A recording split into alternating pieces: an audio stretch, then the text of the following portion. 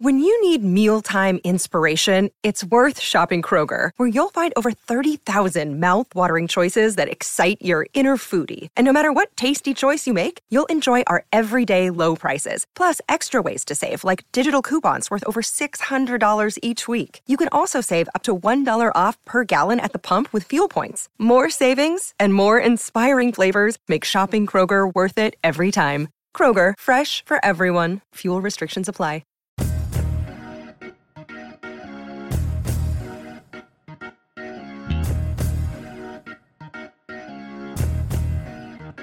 Hey, it's Dan, and this is our Tuesday edition of the Orange and Brown Talk podcast. Today, Mary Kay Cabot, Doug Lesmerises, and I take questions from our Football Insider subscribers. Of course, as I tell you all the time, if you want to get involved in Football Insider, get access to things like this, exclusive content on cleveland.com/Browns, a newsletter with exclusive content right to your inbox, and a chance to be part of our text subscription service. All you have to do is head to cleveland.com/Browns, click the blue banner up at the top of the page to get all the information and to get signed up.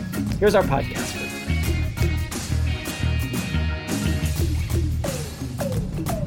Everybody, welcome to our Tuesday edition of the Orange and Brown Talk podcast. I am Dan Labbe, joined by Mary Kay Cabot. Mary Kay, how are you? I'm doing great, Dan. How you doing? Doing well. And Doug Lesmerises joining us as well. Doug, how are you?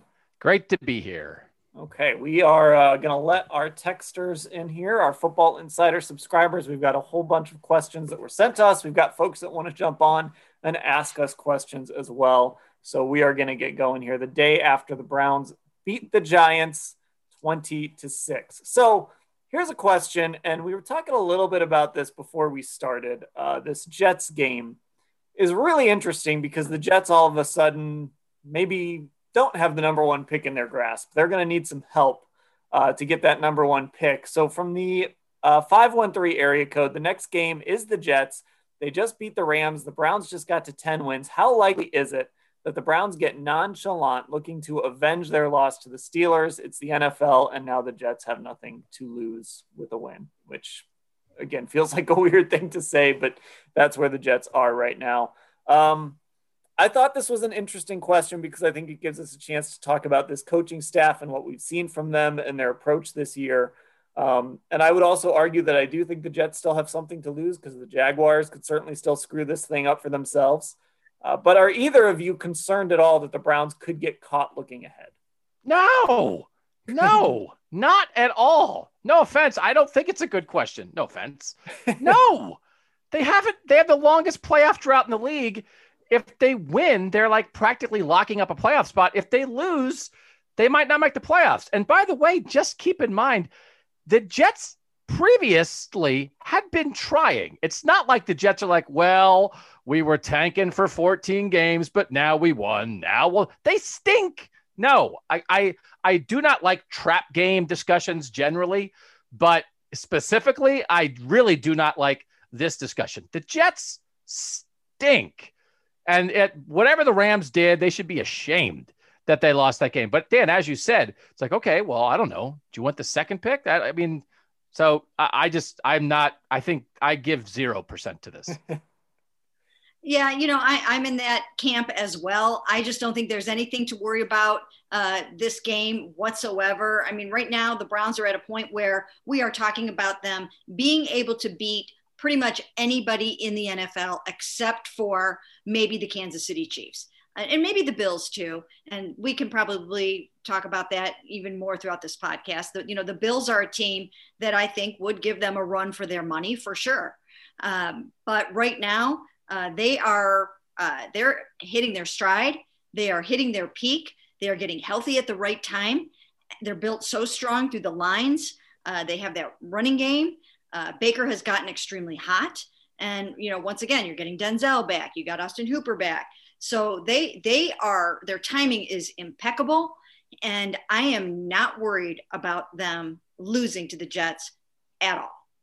Okay, so see, this is why I asked this question, and this is why I kind of highlighted it here. I think that says something about this football team, and I think it says something about this coaching staff, because I think we've seen in the past, and this happens to every NFL team, they happen to the Rams, right? They show up and they lose a football game that they absolutely have no business losing. Obviously, the Jets, like you said, Doug, they're a terrible football team. Players don't tank. or organizations tank. Players don't tank. It's too hard to ask players to do that in the NFL. It's not like in the NBA. But, it would shock me if like Kevin Stefanski and this coaching staff don't have the Browns ready to go on Sunday with a game plan that is just going to probably look a lot like it did Sunday night, where they just show up and just efficiently take care of the Jets. And maybe they score more points. Maybe the deficit is bigger, whatever it is. I think it says something to me about this coaching staff and this team that I would be absolutely stunned if it was even close on Sunday. I just don't see this team being unprepared and unable to just go in and do whatever they want, and not just because of who they're playing. Listen, the Colts lost to the Jags in the first game of the year, right? And the Colts are in a playoff fight and the Jags haven't won since. So we get it. It's a league of parity. We get it. But Dan, I got to say, some of the stuff, I mean, at some point for you to say like, to express it that way, it's like, I feel like that's still that scars of the old Browns, right? That, well, you used to be worried that the Browns would lose to a bad team. Like, yeah, because the Browns were bad. I just don't know. I don't know. I mean, the Saints lost to the Eagles last week, and the Eagles aren't very good. It does happen. But when you're a winning team, I don't know that winning teams and their fans and people around them go around thinking like, wow, I'm really impressed that like they didn't lose to a horrible team. Like at some point, like you say, for you to say it says something about the Browns and this staff that like you're not I don't know what, like they're competent, that they're normal. I mean, this is how it's supposed to be. But I mean, like at some point, that's not the threshold anymore. It's like, okay, yeah, you're supposed to beat the Jets. Every now and then, you don't beat them 100 out of 100. Sometimes somebody jumps up and gets you. But man, nobody's expecting it. Nobody's walking around. And then nobody is particularly impressed with it. You just beat them. You just go beat them. And at some point, they're just going to be, I mean, there's not going to be anything to talk about. And I talk about this all the time with Ohio State. Good, boring. Ohio State is good, boring all the time. When Ohio State goes and beats Rutgers, I don't think it says anything about Ohio State. I just think Rutgers stinks and Ohio State kicks their butt. At some point, that's where we might get with the Browns. It doesn't say much about them. They're just quite a bit better than the team they're playing 3, 4, 5 times a year. And that's just how it works. Okay, we had a couple questions about the defense, and I want to get into this. And this is actually, I think this is maybe a slightly different angle than we talked about with the defense. So here's what someone said. With the Browns getting Ronnie Harrison, Grant Delpit, and Greedy Williams back next season, go along with Denzel Ward. So the question is, do you think they'll upgrade the linebackers? But there was another question, too, that kind of was going along these lines. We've talked about the linebackers and how the Browns might approach it or whatever. The way I'm going to take this question is a little different. Is this defense, from a talent standpoint, closer than maybe people think? Because they haven't had Grant Delpit. They haven't had Ronnie Harrison for much, going back to the Jacksonville game. They haven't had Greedy Williams all year. They didn't have Myles Garrett for a stretch. They didn't have Denzel Ward until, for a few games until this last week. I think a lot of people, and I've said this before, kind of look at this offseason and say you throw a bunch of resources at the defense, but are we not giving the talent on this defense enough credit because maybe those guys just aren't there right now? Yeah, I would think so. I think that they are closer than it might appear on paper right now because people were complaining. I even heard Colin Cowherd complaining about how they didn't do enough to build the secondary and invest in the secondary. And that was a game in which not one of the 4 starters in the secondary played against the Ravens. But so, yeah, they do have the talent. Now, the thing is, however, they have to caution against thinking that 100% Greedy Williams is going to be back as the starting cornerback and that Grant Delpit is going to come back 100% right away in August or September from this ruptured Achilles. You hope that he would. The chances are in the 70 percentile. But, I still think that they're going to have to add to the defensive backfield. And I think that they need to add a little bit to their linebacking core. So I think you kind of have to add an edge rusher, a linebacker, and a good defensive back, at least one of each of those. So I don't think there's any reason. I mean, it's based on I like what Mary Kay bases things on reporting. I base my things on Mary Kay's reporting. So I don't know, but why would anybody think anything about Greedy Williams in the future? I agree with that. You got to move on and assume that Greedy is a non-factor. And if And if somehow he's back, great. But you got to be prepared to not have him. So just very, very quickly playing this game. Assuming, and I think, Mary Kay, you've made that point a couple times, I think it is so valuable because I think most of us would say, Grant Delpit's hurt, he's back, he's fine. You can't go 100% there either. You've been on that. But let's try to assume, okay, forget about Greedy, everybody else healthy. Here are the defensive players that I would be sure are back next year that I am sure are good NFL starters. Grant Delpit, Denzel Ward, Ronnie Harrison, Myles Garrett, and I guess Sheldon Richardson, if he's right. Because I don't know, like, what's up with Vernon? I don't know exactly. He's played well, but none of the linebackers am I sure about. The other corner spot, Terrence Mitchell's played well. I think he's maybe better as your third guy, your top backup. So that's like 5 out of 11. Mm-hmm. So like if the question is like, are we underestimating the defensive talent? No, that's like half a defense you got to fill in. So it doesn't mean all the guys here are out the door, but I think a lot of the guys who are playing are better off as your top backup than a starter. And even if you get some of those guys healthy, there's going to be some guys moving in and out. I think they have a lot of things that they're going to do on defense that's going to look different a year from now. I think that's a really important point on Greedy Williams, because I don't feel like we know anything more about Greedy Williams today than we did in week 1 of his rookie year. I know he didn't grade out great on Pro Football Focus, so that's part of it. There were some things that I kind of liked when I saw him, and I certainly like his size and some of the ability he has, but I don't know what Greedy Williams is. I don't know if he's a guy you can put opposite Denzel Ward and say, hey, we've got, you got your 2 corners now for the next 10 years. I don't know that that's what he's going to be yet. And so this is just sort of a lost year, and it might just force the Browns to have to make a decision on, whatever they get from him as a bonus moving forward. Yeah, I think so. I mean, this kind of axillary nerve damage, you never really know when it's going to come back. They're hoping that it'll come back, but you cannot count on that. So that's definitely iffy. The other interesting thing is Mack Wilson was benched this game. He was a healthy scratch. He was coming off of a horrible game against the Ravens. So you've got some guys that were he wasn't even that high of a pick, but you've got some guys that were supposed to be starters this year that didn't necessarily pan out. And then you've got other guys that I think will stick around. I think BJ Goodson has established himself as at least a role player. He might not be every down linebacker next year, but they found some pieces and parts that I think will survive. Okay, we've got a little bit of a quiet group here watching us do this podcast. If you guys want to ask your questions, hit that raise hand function, jump in the chat too. You can do that as well. That raise hand is right over when you click on participants. You'll get that option. So if you want to jump on and ask a question, go for it. Now, here's a question that just came in from Ray. Does everyone agree the Browns are not likely to win a playoff game unless Myles Garrett is at 90% or better? Ray, I would actually disagree with that. I think it's just all about the matchup. I think if you can obviously you want Myles Garrett to be Myles Garrett, but if he's not, I don't think that prevents this team from winning a playoff game, depending on who they get. I mean, to me, every playoff game is just going to be about the matchup. I think every playoff game is going to be about, as long as they're not playing the Chiefs, they got a shot. I don't know. Yeah, And I know the Bills are playing out of their mind. The Bills are playing out of their mind. So, I mean, the Bills are really tough right now.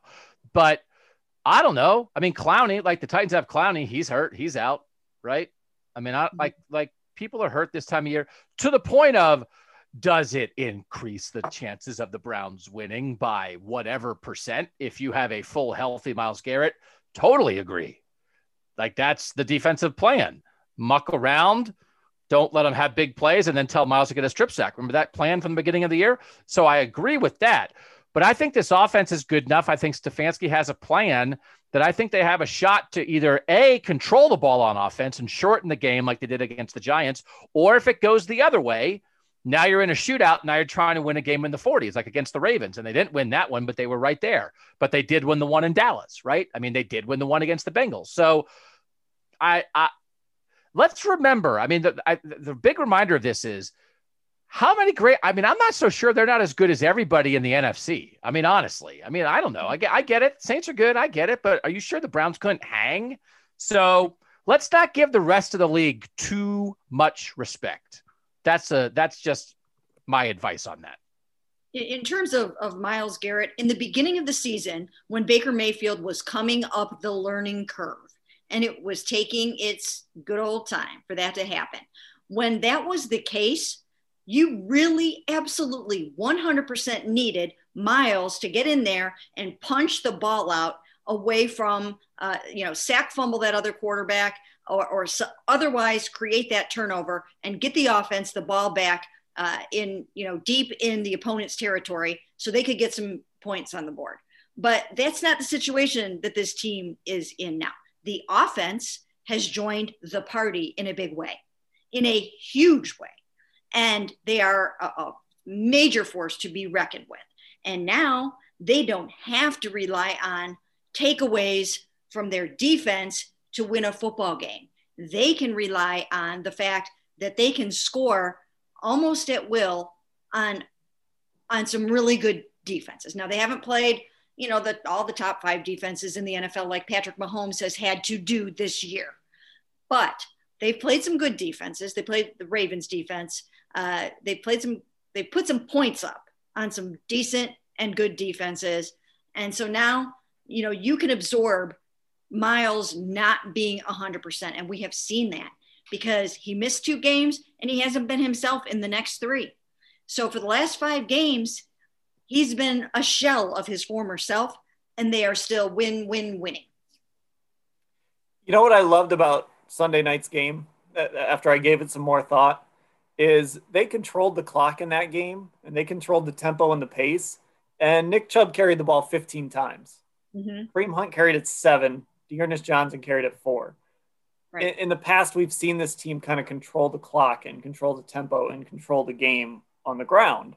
And I think they showed Sunday night, we can do that if we're throwing the football too.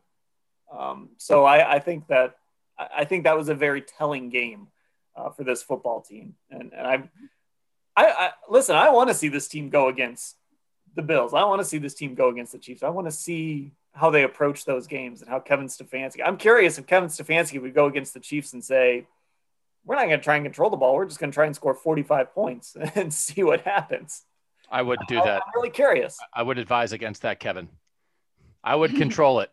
I would too, but who knows? And I think they will. I think they will try to go for those long 10-play drives, those 12-play drives, because if you're going to have a chance against Andy Reid and Patrick, you're going to need to keep them the heck off the field as much as you possibly can, because as we've all seen this year, you can be down by 20, you can be down by 25, and you are not safe.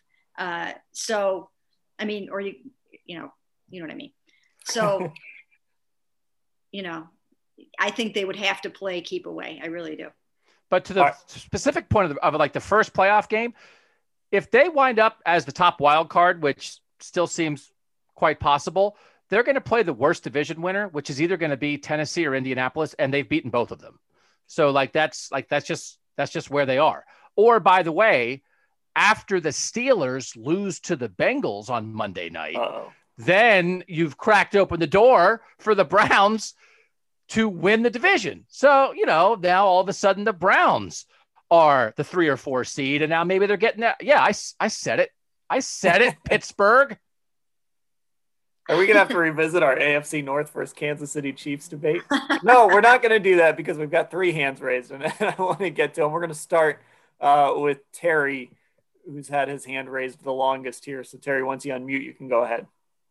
Okay, my question is just a kind of a repeat of the one I asked after the home Cincinnati game, where we started off by kicking off short and having the ball run back to the 50. And I just wondered if there's any analytics on how often you keep the team short of the 25 when you try to do that, because it doesn't always work out very well when we try it. Well, I always have gotten the impression from Mike Prefer that he is a guy that wants to kick and cover, but it hasn't exactly worked this year.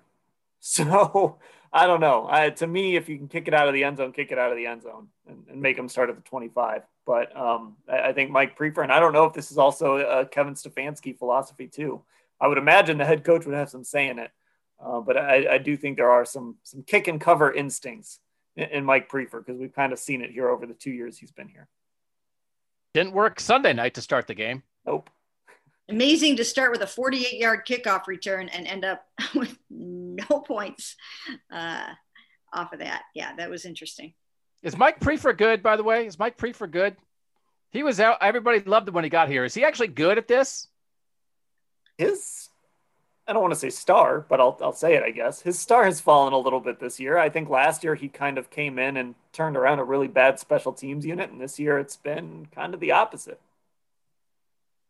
Yeah, it's been a little bit challenged. I mean, there's no question about it. They're not really breaking the long returns. You got Cody Parkey going in the tank a little bit. It hasn't been exactly what you would want it to be. Now, by the way, when your linebackers aren't very good and when your safeties are hurt and your backup safeties become your starting safeties and all that stuff, when your backup receivers become your starting receivers, like all that kind of stuff has an effect on special teams. Right. So, sometimes it's like Andrew Sendejo should probably be the star of the Browns special team unit. Instead, he's the much maligned starting safety. So there is a trickle-down effect sometimes when you stack injuries. But that also might mean kick it in the end zone and don't ask your backup special teamers to cover and give up a return to midfield. Rory says in the chat he's better than Amos, which not a very high bar there, Rory. I've got to tell you. That's why Mike Prefer is here, mostly because of Amos. Bud has had his hand raised here for a little while, so we will go to Bud. Once you hit unmute, you can go ahead. Okay, thank you very much. First, just a little comment from last time we talked, Doug. I guess Lamar Jackson threw for 22 times, 243 yards and 3 touchdowns, and only ran for 35 yards. Dobbins actually ran for more. So I guess he is versatile enough to not always run. Agree. Correct. Well stated. Well stated. I stand corrected. But, of course, it's nice to play Jacksonville. But I just wanted your all feelings. Is Ed Hockley have something against us? Didn't that player hit his helmet to Landry? Didn't he tap his? Did you guys talk about that yet? Are you talking about the taunting flag?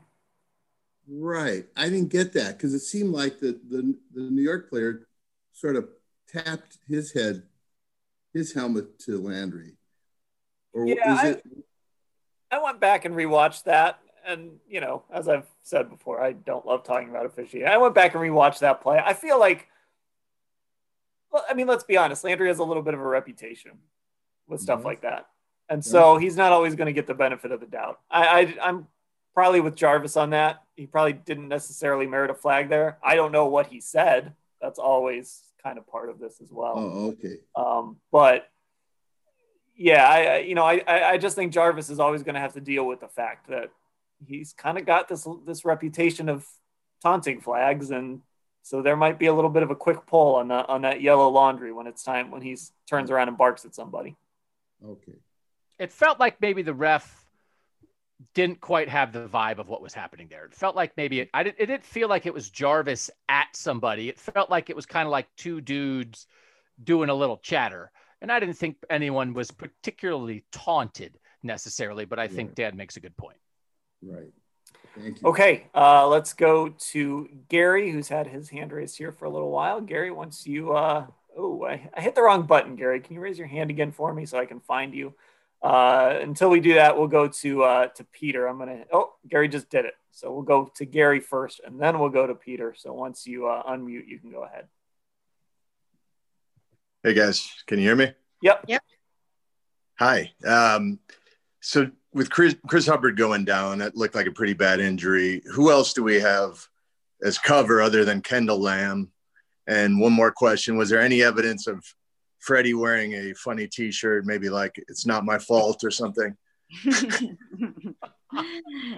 No, I didn't notice any funny Freddie clothes. No, I didn't notice that. But as far as Chris Hubbard going down, that's a horrible shame after he was subbing for Wyatt Teller, who now they're just basically hoping to get him back for the playoffs. I'll be surprised if he makes it back before that, because I believe it's the dreaded high ankle sprain. He needs a little bit of time. So Chris Hubbard out for, it is torn ligaments, dislocated kneecap, surgery set for probably Wednesday. So they've got Nick Harris that can start in there again. They've also got Michael Dunn. So I think they'll take a look at it this week and decide if they want to stick with Nick. And I think Nick made a pretty good case for himself, but they also have Michael that can step in there. But I guess part of the point is, if something happens to Bitonio, Treader, or Nick Harris, are they absolutely fried now? Because no offense to me, but who's the other guy? Michael who? Michael like Dunn. They're at. Yeah. He's basically a practice squad guy right now. But so when they have two interior line injuries. So if they get a third, if you believe Nick Harris is okay, they're on the edge of the next injury now requires them to put in a person who probably should not be participating in an NFL game. Is that correct? They're getting there. Yeah, they're getting there. They're into their depth. They're into their depth, as we say. The good news is, and anything can happen with offensive linemen. We've seen that. But the good news is Joel Bitonio and J.C. Treader, knock on wood here, are two of the most durable linemen in football. They really just don't miss snaps. Now, if something crazy were to happen, they get rolled up on, and it's something unavoidable, then you're in trouble. But though Tyson is telling me not to say that. I'm sorry. I shouldn't have said that. Or if Dan decides to do a feature story on either one of them, then they're going to be in trouble. Well, I got Joel a couple training camps ago, so I think he's safe. Dan, I have a great feature story idea for you. And everyone knows this is the Dan Lobby feature story jinx, that when Dan writes about you, something bad is going to happen to you. It's this underdog story of a guy who was really doubted and has proven the doubters wrong. It's right up your alley. It's a little guy named Josh Allen.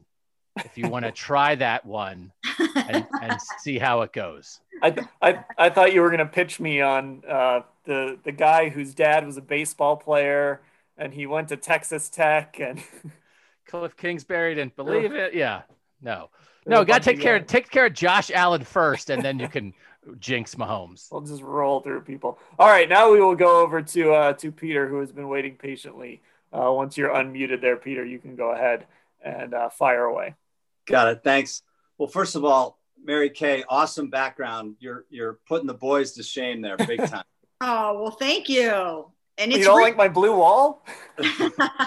it's real. Not only the background, but the tree. It's no doubt. Hey, could you guys talk a little bit about Joe Woods? Specific question about bringing pressure on the quarterback. And I don't know if it's philosophy or personnel. And when you've got Myles Garrett at full strength, you can get away with rushing four guys. But it seems like, and maybe it's just anecdotal, maybe I'm missing the point, but it seems like there are a lot of times when there are chances to bring some pressure, especially against a guy like Colt McCoy, and disrupt him a little bit.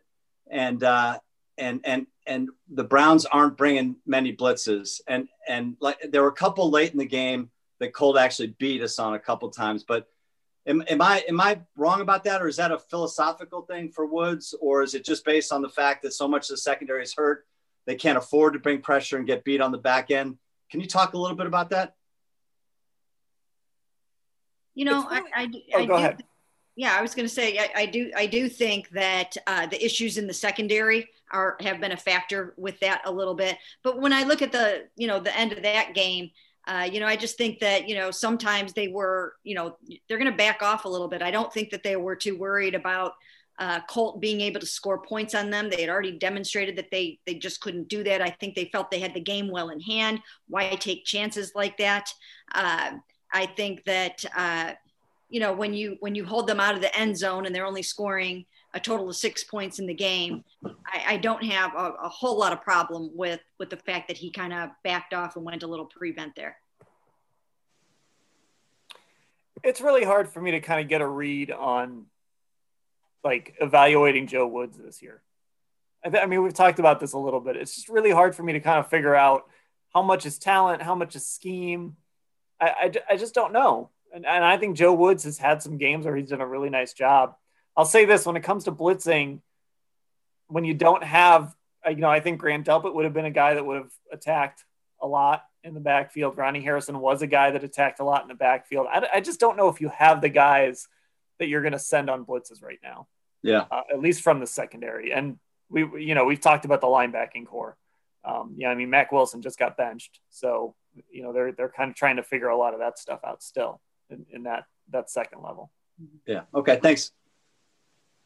Okay. Bud, did you have another question? Or was your hand just raised?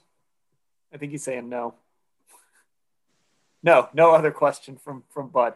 Okay. I'm going to go to this question. Who wants to talk a little bit about Odell Beckham Jr.?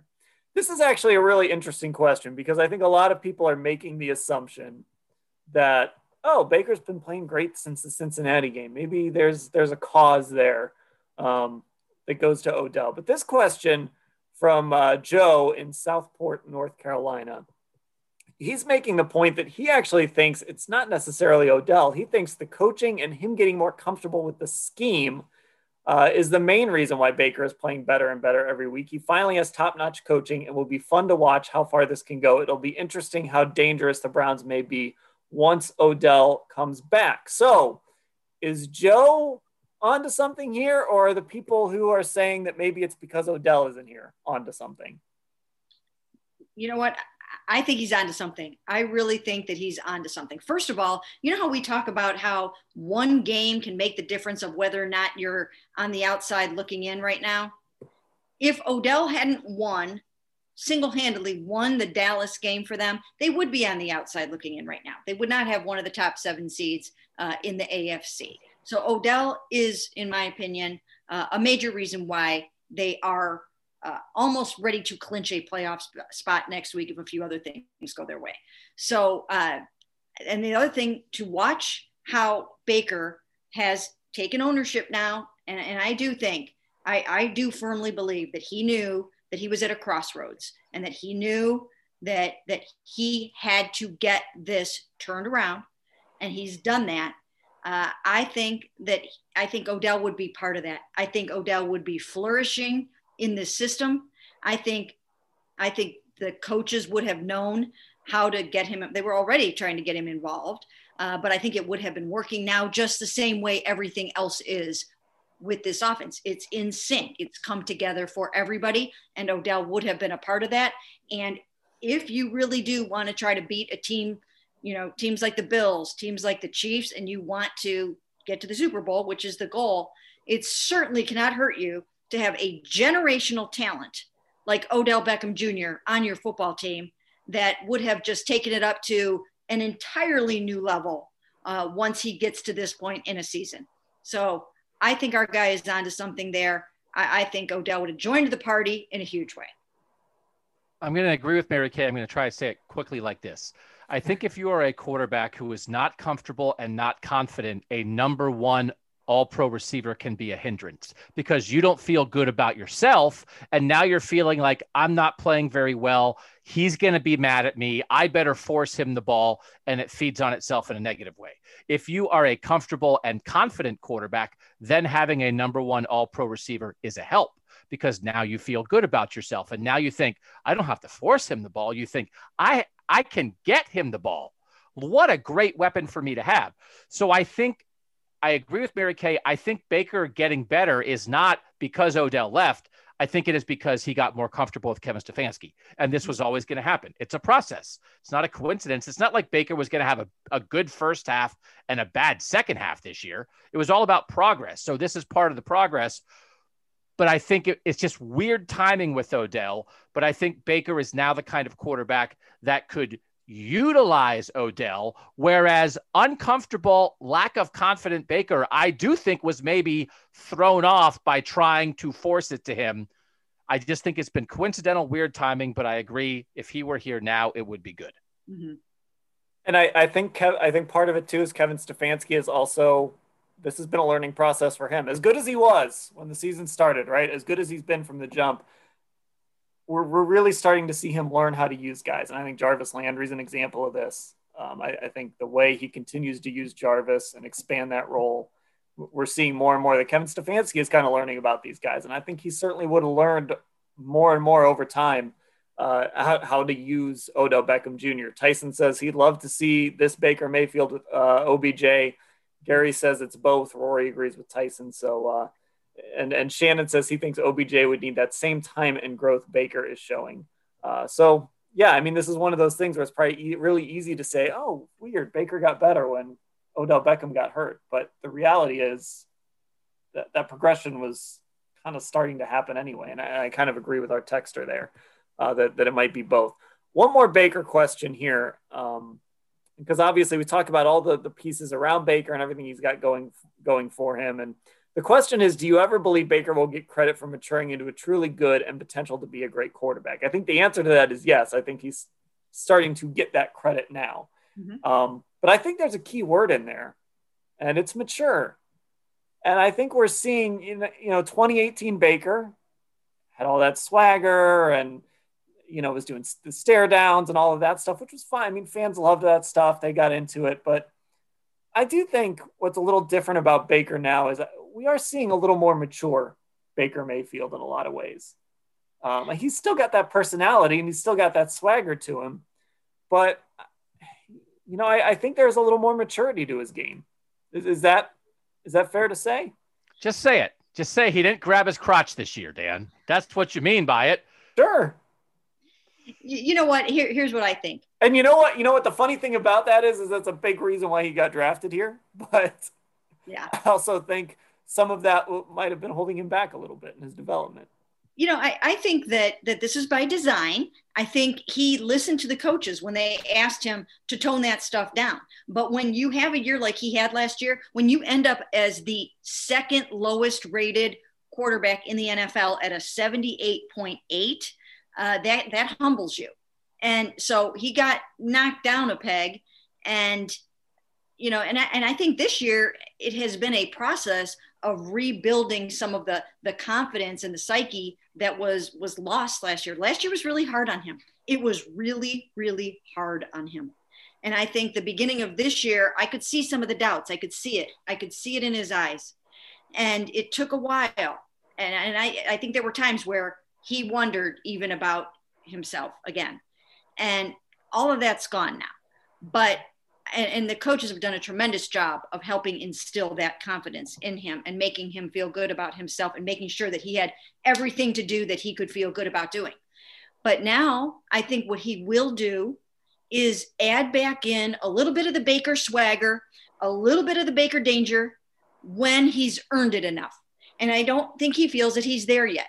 I think he wants to get to the playoffs. I think he wants to win some playoff games. I think he wants to prove it on the big stage. That he is a really, really good quarterback that can take this team to playoff games and win it. And then when he does that, then I think you'll see a little bit more of that fun stuff come back. Maybe not quite to the degree that it was, but I think it's going to come back because that's a very big part of who he is. And you don't want him to lose all of that. You don't. Cleveland fans love some of that stuff. Browns fans love that stuff. 20-year-olds love that stuff. So you don't want to lose all of it. I just think he's earning it back. That's what some of this discussion sometimes I don't know what we mean. Because I know, Mary Kay, you asked him a couple games ago about like getting his Oklahoma swagger back, right? That it felt like, okay, well, he didn't have it, but now he's getting it back and that's good. And that's what you're saying, that's like a good sign that he's getting it back. But Dan, you're saying he's more mature because he doesn't do that stuff as much. So sometimes I don't know what, like, we want like 81% swag, but 93% swag is too much, but 65% swag is not enough. Like, listen, if he went 6-10 last year and he was like 6-10, baby, finger guns, I'm Baker Mayfield, grab my crotch, 6-10, we would be like, what is wrong with you? Of course he wasn't going to do that. He didn't play good. But to Mary Kay's point, he is who he is.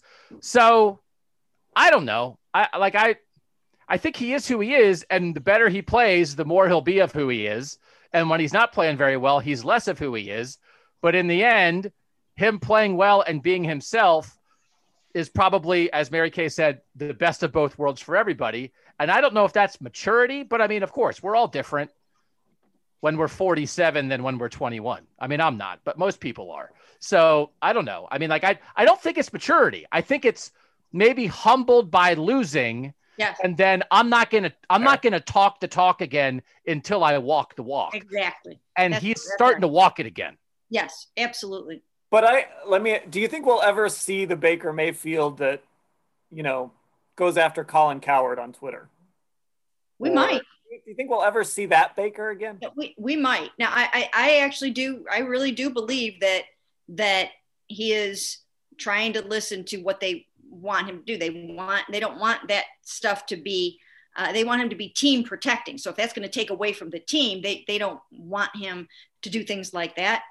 But I think that even they recognize that some of the dangerous Baker is good for them. It's good for the players. It's good for the locker room. It's good for the stadium. I mean, look, when you see him go high stepping down the field and you see him, rolling into the end zone and making like the paparazzi, when you see him doing all those things, like, I want to see him shotgun a beer again. I would like to see that again. I think that's fun. And I think the city loves it.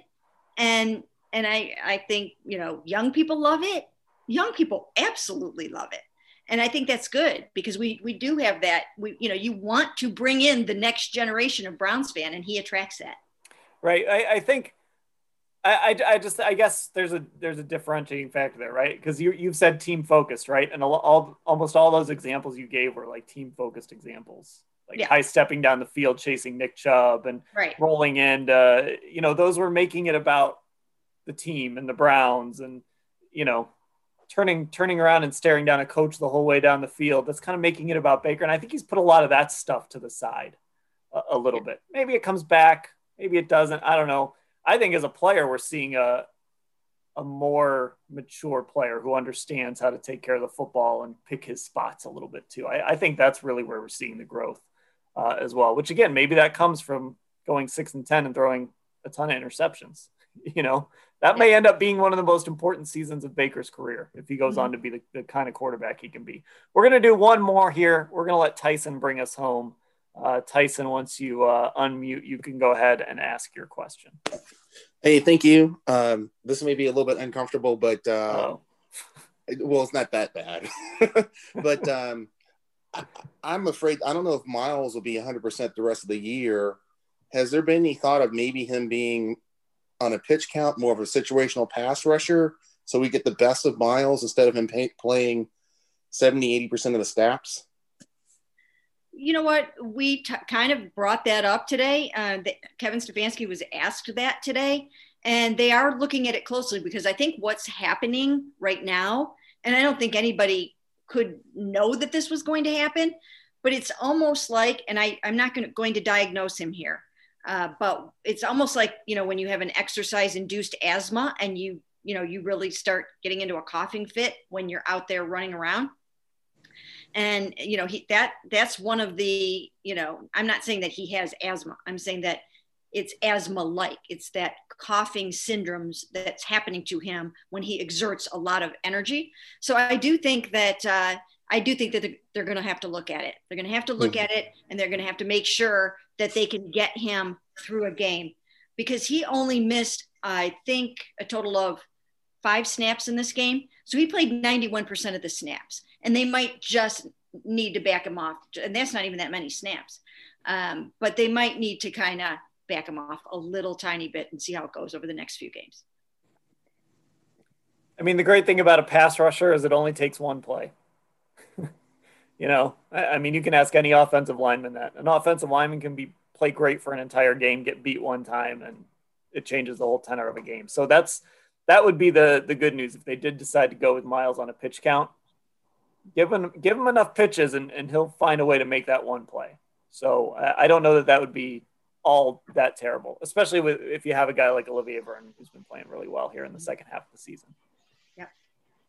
Okay, I think that's going to do it here for our this edition of the Orange and Brown Talk podcast. Of course, everybody here on this Zoom is already a Football Insider subscriber, but if you want to join them, all you have to do is go to cleveland.com/Browns and click on the blue banner at the top of the page and get subscribed to the Orange and Brown Talk podcast wherever you get your podcasts so that you can listen to our 7 podcasts a week, although this week will be just a little bit thinner because of the holiday, but you'll still get plenty of content from us right there on your phone if you're subscribed. So thank you to all of our Football Insider subscribers, both for Doug and Mary Cam. Dan, thanks for listening, everybody.